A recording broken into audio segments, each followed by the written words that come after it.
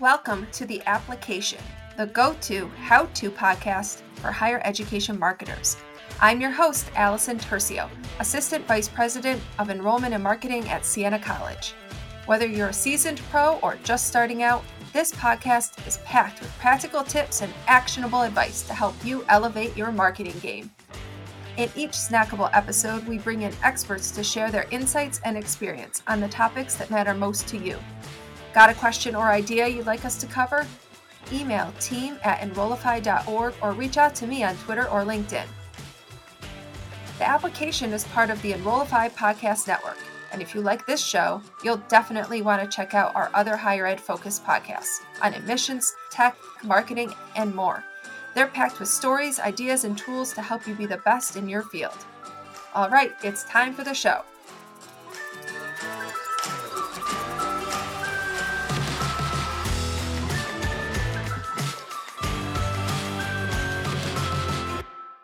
Hi, everyone. With us today is Eric Mena, the co-founder of Loper, a platform revolutionizing how institutions connect with prospective college students. We'll be exploring emerging tools that empower students to discover their right fit college, even ones without brand names, while also discovering alternative methods for colleges to engage with prospective students beyond traditional sources like the College Board. Welcome, Eric. Thanks so much for having me, Allison. Eric, let's get started by understanding the landscape here. How have the methods of students finding their ideal colleges evolved in recent years? And what role does technology play in that? Yeah, it's a great place to start. And I think before talking a lot more about Loper and what we do in the space today, it's helpful to take it way back when, probably before anyone that we know in this audience was really working in admissions, to think really in the 1980s, back when newspapers and publish guides were the most predominant forms of really allowing students to explore the landscape. You might see something come out from the Washington Post that really then begot things like the U.S. News and World Report, which started in the early 80s, and those different rankings guides and different sources that students could use to actually categorize based on what we'll talk about potentially later on are subjective metrics to actually measure these different institutions. So that was how it all started. But then over the following years, there was this huge influx of things transitioning to the internet, and a lot of those traditional sources went online as well, allowing a new type of product to come out called college search products. And that's what we've really seen proliferate over the last 2 decades. Those are your search engines. Those are your college scorecards, your different types of college, big future by the College Board, basically filtering on massive data sets. And the problem with those is that while they still are layering on aspects of rankings and other categorical methods for students to bucket schools, they generally do 2 things poorly. The first is they don't personalize the search experience based on a student's actual multidimensional criteria. The buck really stops at like 10 to 12 factors. And the second is they're not really going into the bite-sized detail and content structure that students want today. They're still predominantly internet-based tools. So fast forward to 2023, there's an emergence of new types of products that are trying to help students with this idea of holistic post-secondary exploration. And that's where I label Loper as an emerging player in the space. I mean, for a long time, College Board has been the go-to resource for colleges to identify those potential applicants. But there's also been all of these places where students have been searching. And as you say, they're sort of one-dimensional. Tell me more about how they're one-dimensional in terms of the user experience and the questions they ask a student to help them find a college. For sure. I'm not going to label specific sources here, but I think if you asked a lot of high school counselors, if you asked a lot of college admissions reps, like what sources they were familiar with, if you actually dug into those sources, one-dimensional there means that they're really only assessing the institutional characteristics at the highest level to help a student assess their fit. Here we're thinking about things like location, we're thinking about things like school size, really things that you could find in a publicly available data set. And if you were an Excel whiz, you could do the filters yourself without some type of front-end user experience. The problem is that there are many, many, many big schools in New York. There are many, many small schools in New York. There are many, many schools in college towns, schools in urban settings. There are many schools that offer English. And when you use these top level basic filters, you're not really giving students that personalization that's going to dig into the day-to-day experience and how they're going to be building towards the type of experience that's going to suit them best after high school. So a lot of these one-dimensional characteristics are provided for on behalf of whether it's the College Board or those other search providers, really leaving students scrounging for that extra layer to help them understand, cool, what does this mean for me when I step on campus at this institution? And why now? Why do we need to be thinking about this now, both in terms of institutions who are seeking alternative and emerging ways to connect with students, and also in terms of how students are conducting their search now? Why is now the time to think about this differently?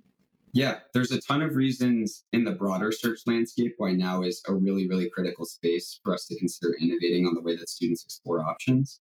But let's hone in on one really big piece of it. What is happening more broadly with student search and testing today? So over the past, 4 or 5 years, what we've seen, and I'm not going to educate your audience on the traditional and outdated nature of student search, we've seen a massive overhaul of traditional testing agency student search audiences in its simplest form, whether it's through an external consultancy or done internally on your team. I'd bargain that most folks that are listening to this are working in institutions where they're buying reels upon reels of student names with very minimal information about them. Those institutions are left scrounging for some type of detail that they can use to turn mass outreach into really, really good content to convert a student into an inquiry. Now, the reason that this is a tailwind for us is because the test optional movement is undoubtedly here to stay. And a lot of these agencies, a lot of these providers are trying to figure out new ways to conduct student search. And unfortunately, the solutions they're creating just aren't necessarily cutting it. It's worth noting that while I think the pandemic was an accelerant to this trend, I don't think it was the only catalyst. You can correct me if I'm wrong, but I believe CN has been test optional long before COVID. And that's one of the things that you're proud about as an institution. Yes, and it's not a first mover advantage anymore because everybody's test optional. So it doesn't help us in connecting, for instance, with the students that we're purchasing through search like it once did. Exactly. And on top of that, we can think about the student version of how they engage with the College Board and the entire digitalization of the SAT, the creation of the new Connects platform has left a really, really massive gap in the way that the College Board and maybe other testing agencies down the line are able to gather students' consent and actually disseminate their information and distribute to schools. So there's more broadly a ton of uncertainty in the traditional student search space as it has been supplied by traditional testing agencies. And unfortunately, the volume gain doesn't look like it's going to improve anytime soon. I would just add there that, if we were to look quantitatively, kind of bouncing off all of this with the College Board, another founder, Vinay, in our broader edtech space, just released an analysis on Forbes where his company found that 100,000 names purchased in a student search environment yielded only 43 enrollments for colleges and universities. So if we're looking at those types of numbers, why are we devoting such high and heavy resources to trying to milk that crowd if we don't think that the audience is really worth it anymore?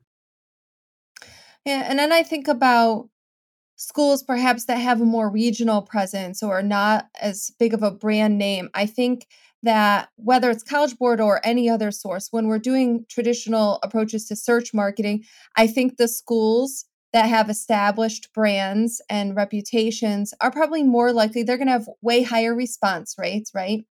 And vice versa, when students are using some of these search tools, college search tools or college fit finder tools, they are also going to be attracted to the names that show up as the results. They're going to be scanning and they're going to see the ones that are familiar to them or are known to them or ones that have sort of a national brand name presence. And I think that poses a challenge for most of us doing this work.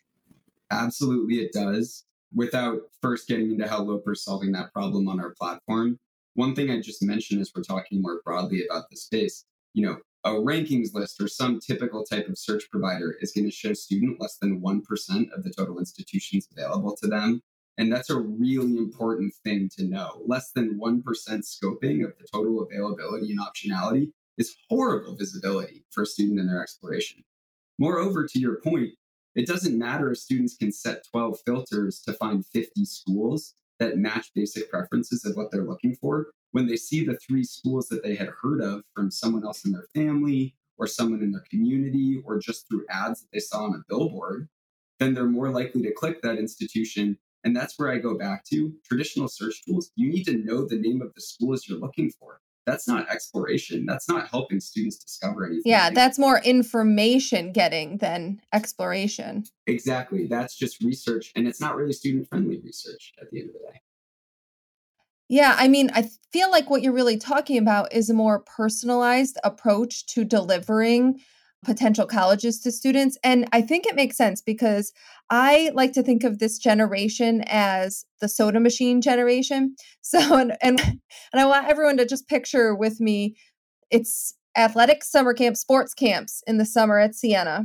So we have, kids like my kids' age. I have a 5-year-old and a 9-year-old up through teens, and you go in the dining hall and the line for the soda machine, and they have their self selections. They have their 5 or 6 combinations of things that they're mixing in the soda machine. So personalization and customization is just huge. It's a given for this generation. So I feel like that's really what you're talking about when you're talking about new ways of students being able to match to colleges and new ways of colleges matching to students.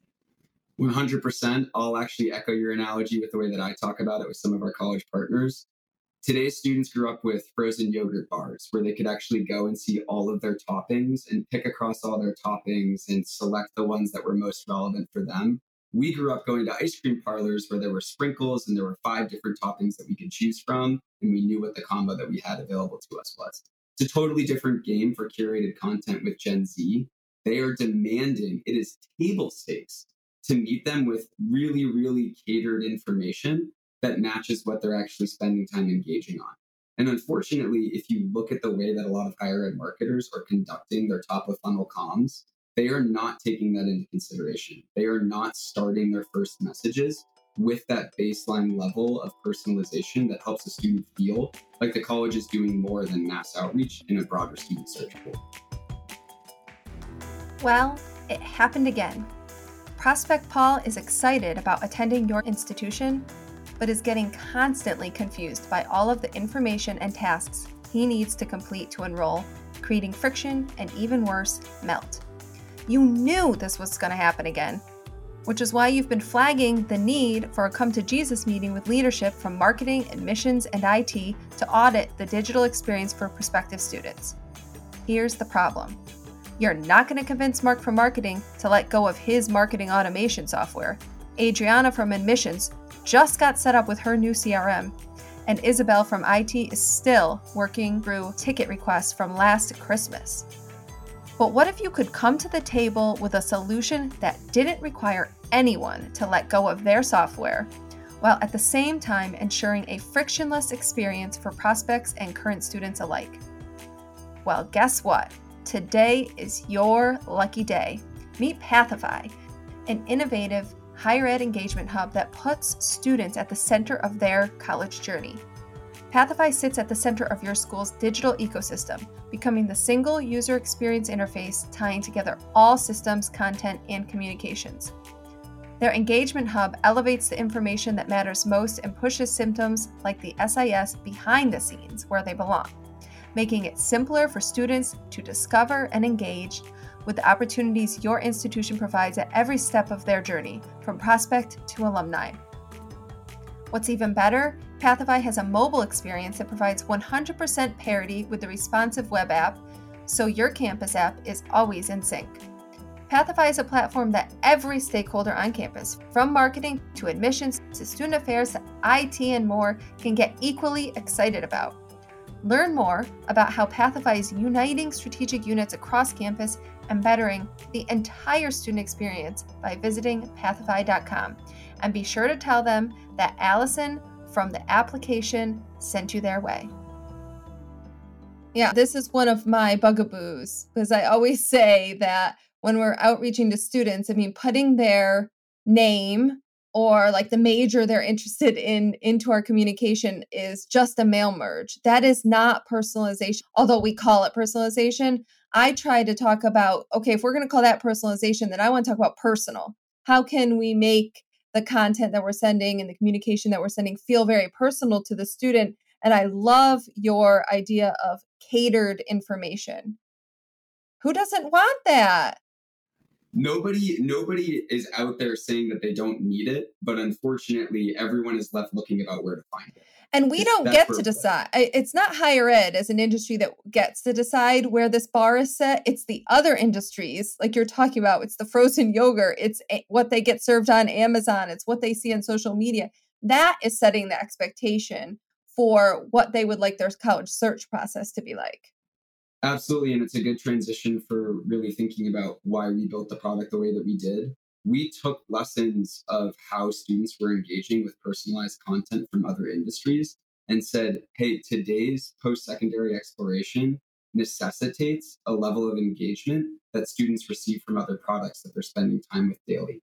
Your typical student today is not going to go on and set filters on a basic website data set anymore to build out a college search. They're going to scroll through a feed, and if it's not curated to them, they're going to close the app and move on to something else that's more interesting.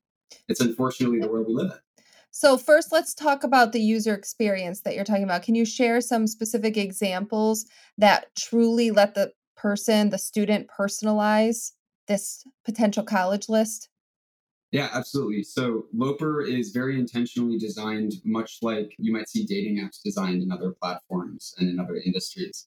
The way that it works for students is they start by creating a super simple profile that helps them immediately prioritize some of the things that they really want to dig into deeper for their post-secondary exploration. Our profile building is where most other search tools stop, and that's just to start our overall user experience. Once users set up their profiles, they'll receive personalized questions to dig further into each of those things that they've expressed interest in.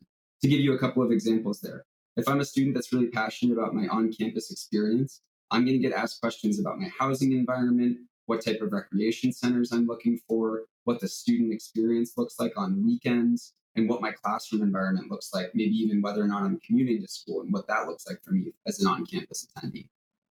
Alternatively, if I'm a student that's really passionate about diversity, equity, inclusion, I'll be asked questions about being educated by professors of color so I can visualize myself in the seats of those above me, being educated by female professors as a female student to make sure that there's representation, having access to multicultural organizations or having strong representation across a bunch of different categories in my student body. So the reality, though, is that students will pick a bunch of these different factors, right? It's not like a student's only going to be interested in DE&I or campus and facilities. We're going to help show them all of these things piece by piece and help them personalize that exploration so that they're analyzing each component and building up to that college experience that they're striving for. Yeah, it's interesting. It's a bit like intersectionality, that you're finding those points and uplifting them for students so they can really start to see their experience and see their selves at those colleges and universities. Exactly. And it's even a layer deeper than that where we force the student to ask themselves those questions. Yeah, that they might not have thought about. It's very reflective. Yeah. Yeah, we like to call it an introspective platform. That's one of the biggest things we hear from counselors and students alike. Counselors will say, my students are answering questions that I've been asking them for years. And the students will say, no one has even told me that I can ask these questions about my post-secondary search. So we'll have students really spend time on that introspection first. And then to your point on really reducing the bias that exists in the personalization of the discovery, we're then going to show students institutions and actually hold off the name of the school when they see it for the first time. And that is our nod to saying no to the prestige that really clouds a student's exploration when they do it at the onset. What we want to do is analyze schools not for their name, but for the things that they offer the student. The name should be among the last things that a student considers. Refreshing for sure. And I have tried this app out, everyone. I want to tell you.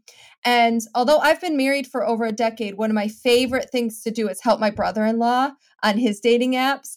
And I have to say that this does have that flair of user experience the same way. You get to swipe right and swipe left. There's a bit of fun in here too.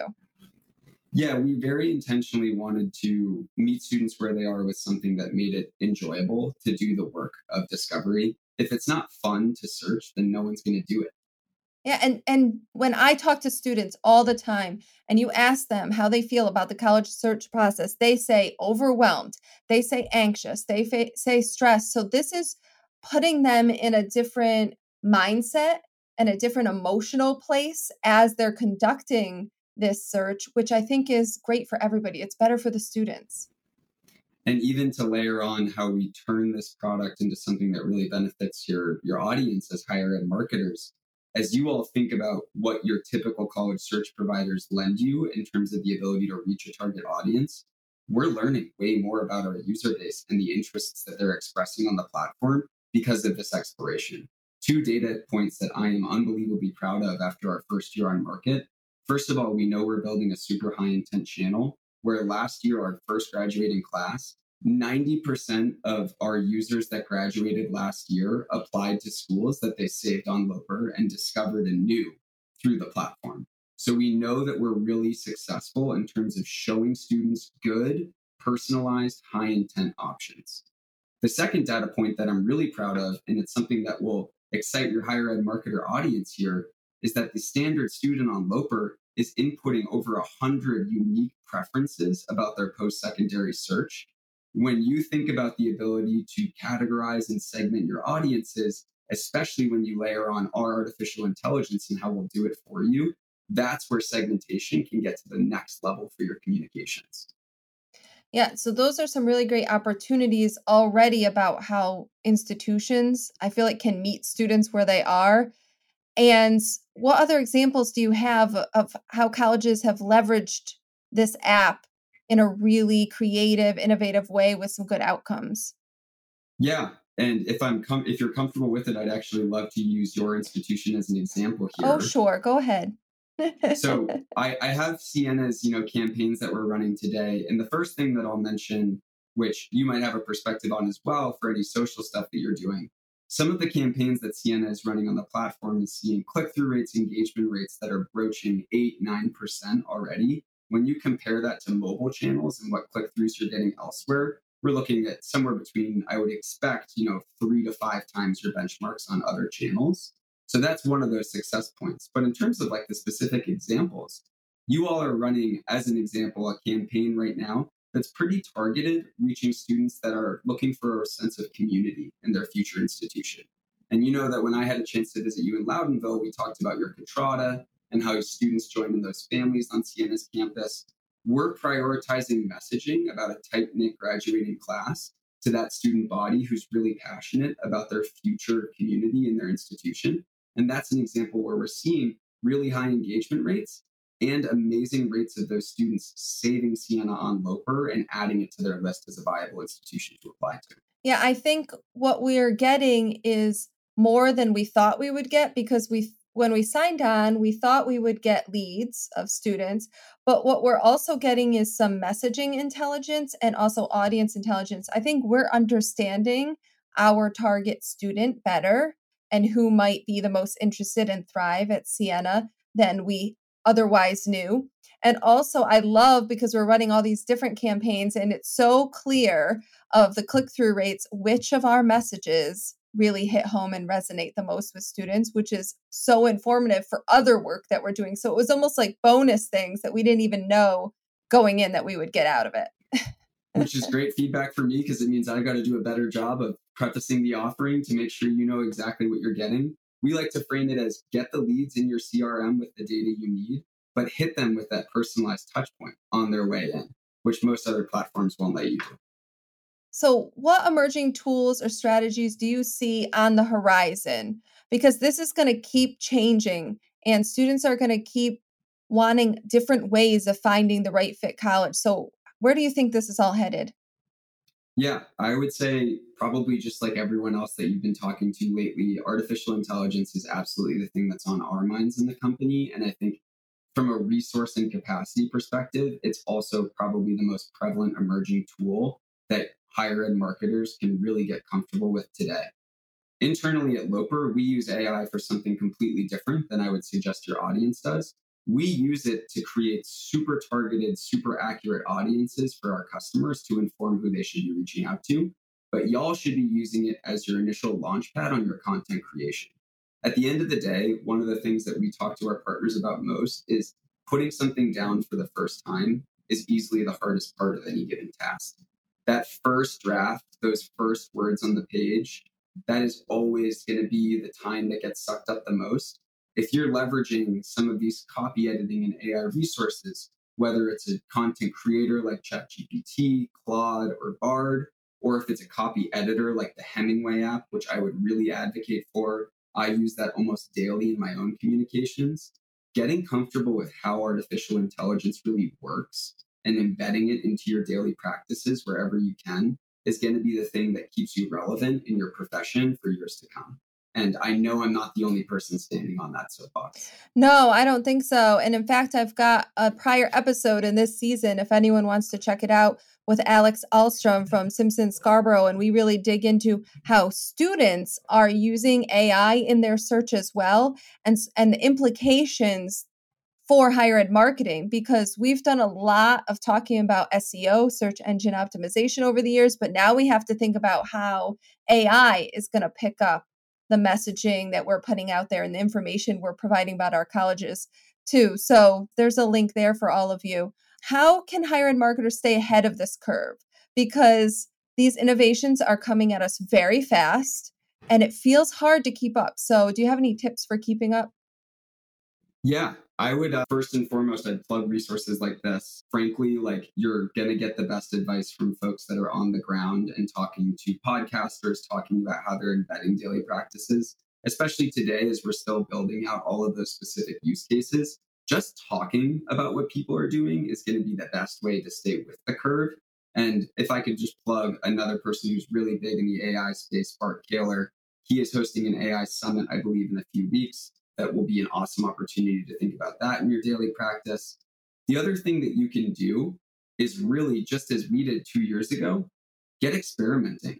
Force yourself to try and do one of your exercises, leveraging one of these tools, and rely on the fact that there are millions of other people asking themselves the same question as you. So whether it's a YouTube channel that you find that has really good resources on ChatGPT, whether it's a forum or a newsletter that you sign up for, everyone is releasing information, and it's really a matter of finding the right source for you and how you digest and learn. Awesome advice. Thank you so much. I want to ask a couple more questions. I've got one more beefy question, then one more. Everyone who listens in is used to how my final question goes. But my first question before we wrap up is, we talked a bit about Loper, and I love Loper. I love it so much that I had to have Eric come on to talk about it and share it with everybody else, because I think it's very promising for all the reasons that you all listen to. But in general, are there some other alternative channels and methods that we all need to be thinking about, aside from relying on the old school time kind of stuff that might be going out of style, like the standardized testing list? What's on your mind? What should we be looking at? Yeah, what I'll actually give you here is my perspective that I've heard from students about how schools have remained amongst the most approachable outside of Loper, because we care a lot about this too. So one place that I would really encourage schools, and I know that it's probably a controversial investment, is to think about building up a community presence on some of those other types of social networks that are less familiar, like an Instagram, like not like an Instagram, but instead like a Reddit, excuse me. What we have seen as an example is some students really love when there are admissions reps representing a school on r/applying to college, not necessarily sending branded content to students, but being a resource, being an advisor in the college process. That level of brand affinity is going to go light years for your name in a really, really, really big community. Separately, as you think about those channels where you're already spending time, what we've heard a lot from students is that micro-influencers, particularly micro-influencers who are remaining on their own feeds versus going to a curated school feed, have been unbelievably powerful in spreading brand affinity for schools. What we saw as a really good use case there, I heard about in a conference in DC, was actually, I believe it was Ohio State, who had gone to students and just asked them to relabel their handles as like .osu influencer, so that people knew that they were affiliated with Ohio State. And then apart from some light moderation, the student was able to run and just post about their life as if they were a regular old Ohio State student, which is really what micro-influencers are supposed to do. They're not supposed to do anything special. The last piece of advice I'd give here is to think about choosing your channel based on your content. We have one partner that's really big on this. So if you're doing something more community-driven and social, Think about using AI on TikTok to pull together a stream of clips or do something similar on Instagram. But if you want to share something about an extracurricular, like an esports or a gaming club, why not test out an ad on Twitch or on YouTube and actually try a more targeted channel based on your audience? Even those light steps are things that when schools are willing to take the initial stabs at experimentation, they've seen awesome downstream impacts to their engagement. And thank you again for giving me this segue, Eric, because we also have an episode all about finding your school's micro-influencers that's part of this season. So you can scroll back on the podcast wherever you're listening right now, and you'll find that episode as well. All right, we're ready for our last question. What's the very first thing someone listening in right now should do after we wrap up here? What's their first step, even if it's a small one? Yep, I would ask yourself or go to your broader team and ask yourself one really important question. What mobile native channel are you using right now in your marketing communications flows? And have you done an audit on how effective it is to actually converting prospects into inquiries? If the answer there is anything more than none or just our admissions social handles, you're actually light years ahead of everyone else in the space. If the answer is just my admissions social handle, consider experimenting with something new to get comfortable with this idea of personalized content on the most targeted channel for Gen Z. There you have it. That's a wrap for this episode. A huge thank you to you, Eric, for providing invaluable insights into the future of how we should be reaching out to students. I shouldn't say future, the present and the future of how we should be reaching students. And to our listeners, be sure to check out Loper and explore the innovative solutions that they offer. As always, if you enjoyed this episode, don't forget to subscribe, leave a review, and share with your colleagues in the world of higher ed marketing. Hey, y'all, Zach here from Enrollify. If you like this podcast, chances are you'll like other Enrollify shows too. Our podcast network is growing by the month, and we've got a plethora of marketing, admissions, and higher ed technology shows that are jam-packed with stories, ideas, and frameworks that are all designed to empower you to become a better higher ed professional. Our shows feature a selection of the industry's best as your hosts. Learn from Mickey Baines, Jeremy Tiers, Jamie Hunt, Jamie Gleason, and many, many more. You can learn more about the Enrollify Podcast Network at podcasts.enrollify.org. Our shows help higher ed marketers and admissions professionals find their next big idea. Find yours at podcasts.enrollify.org.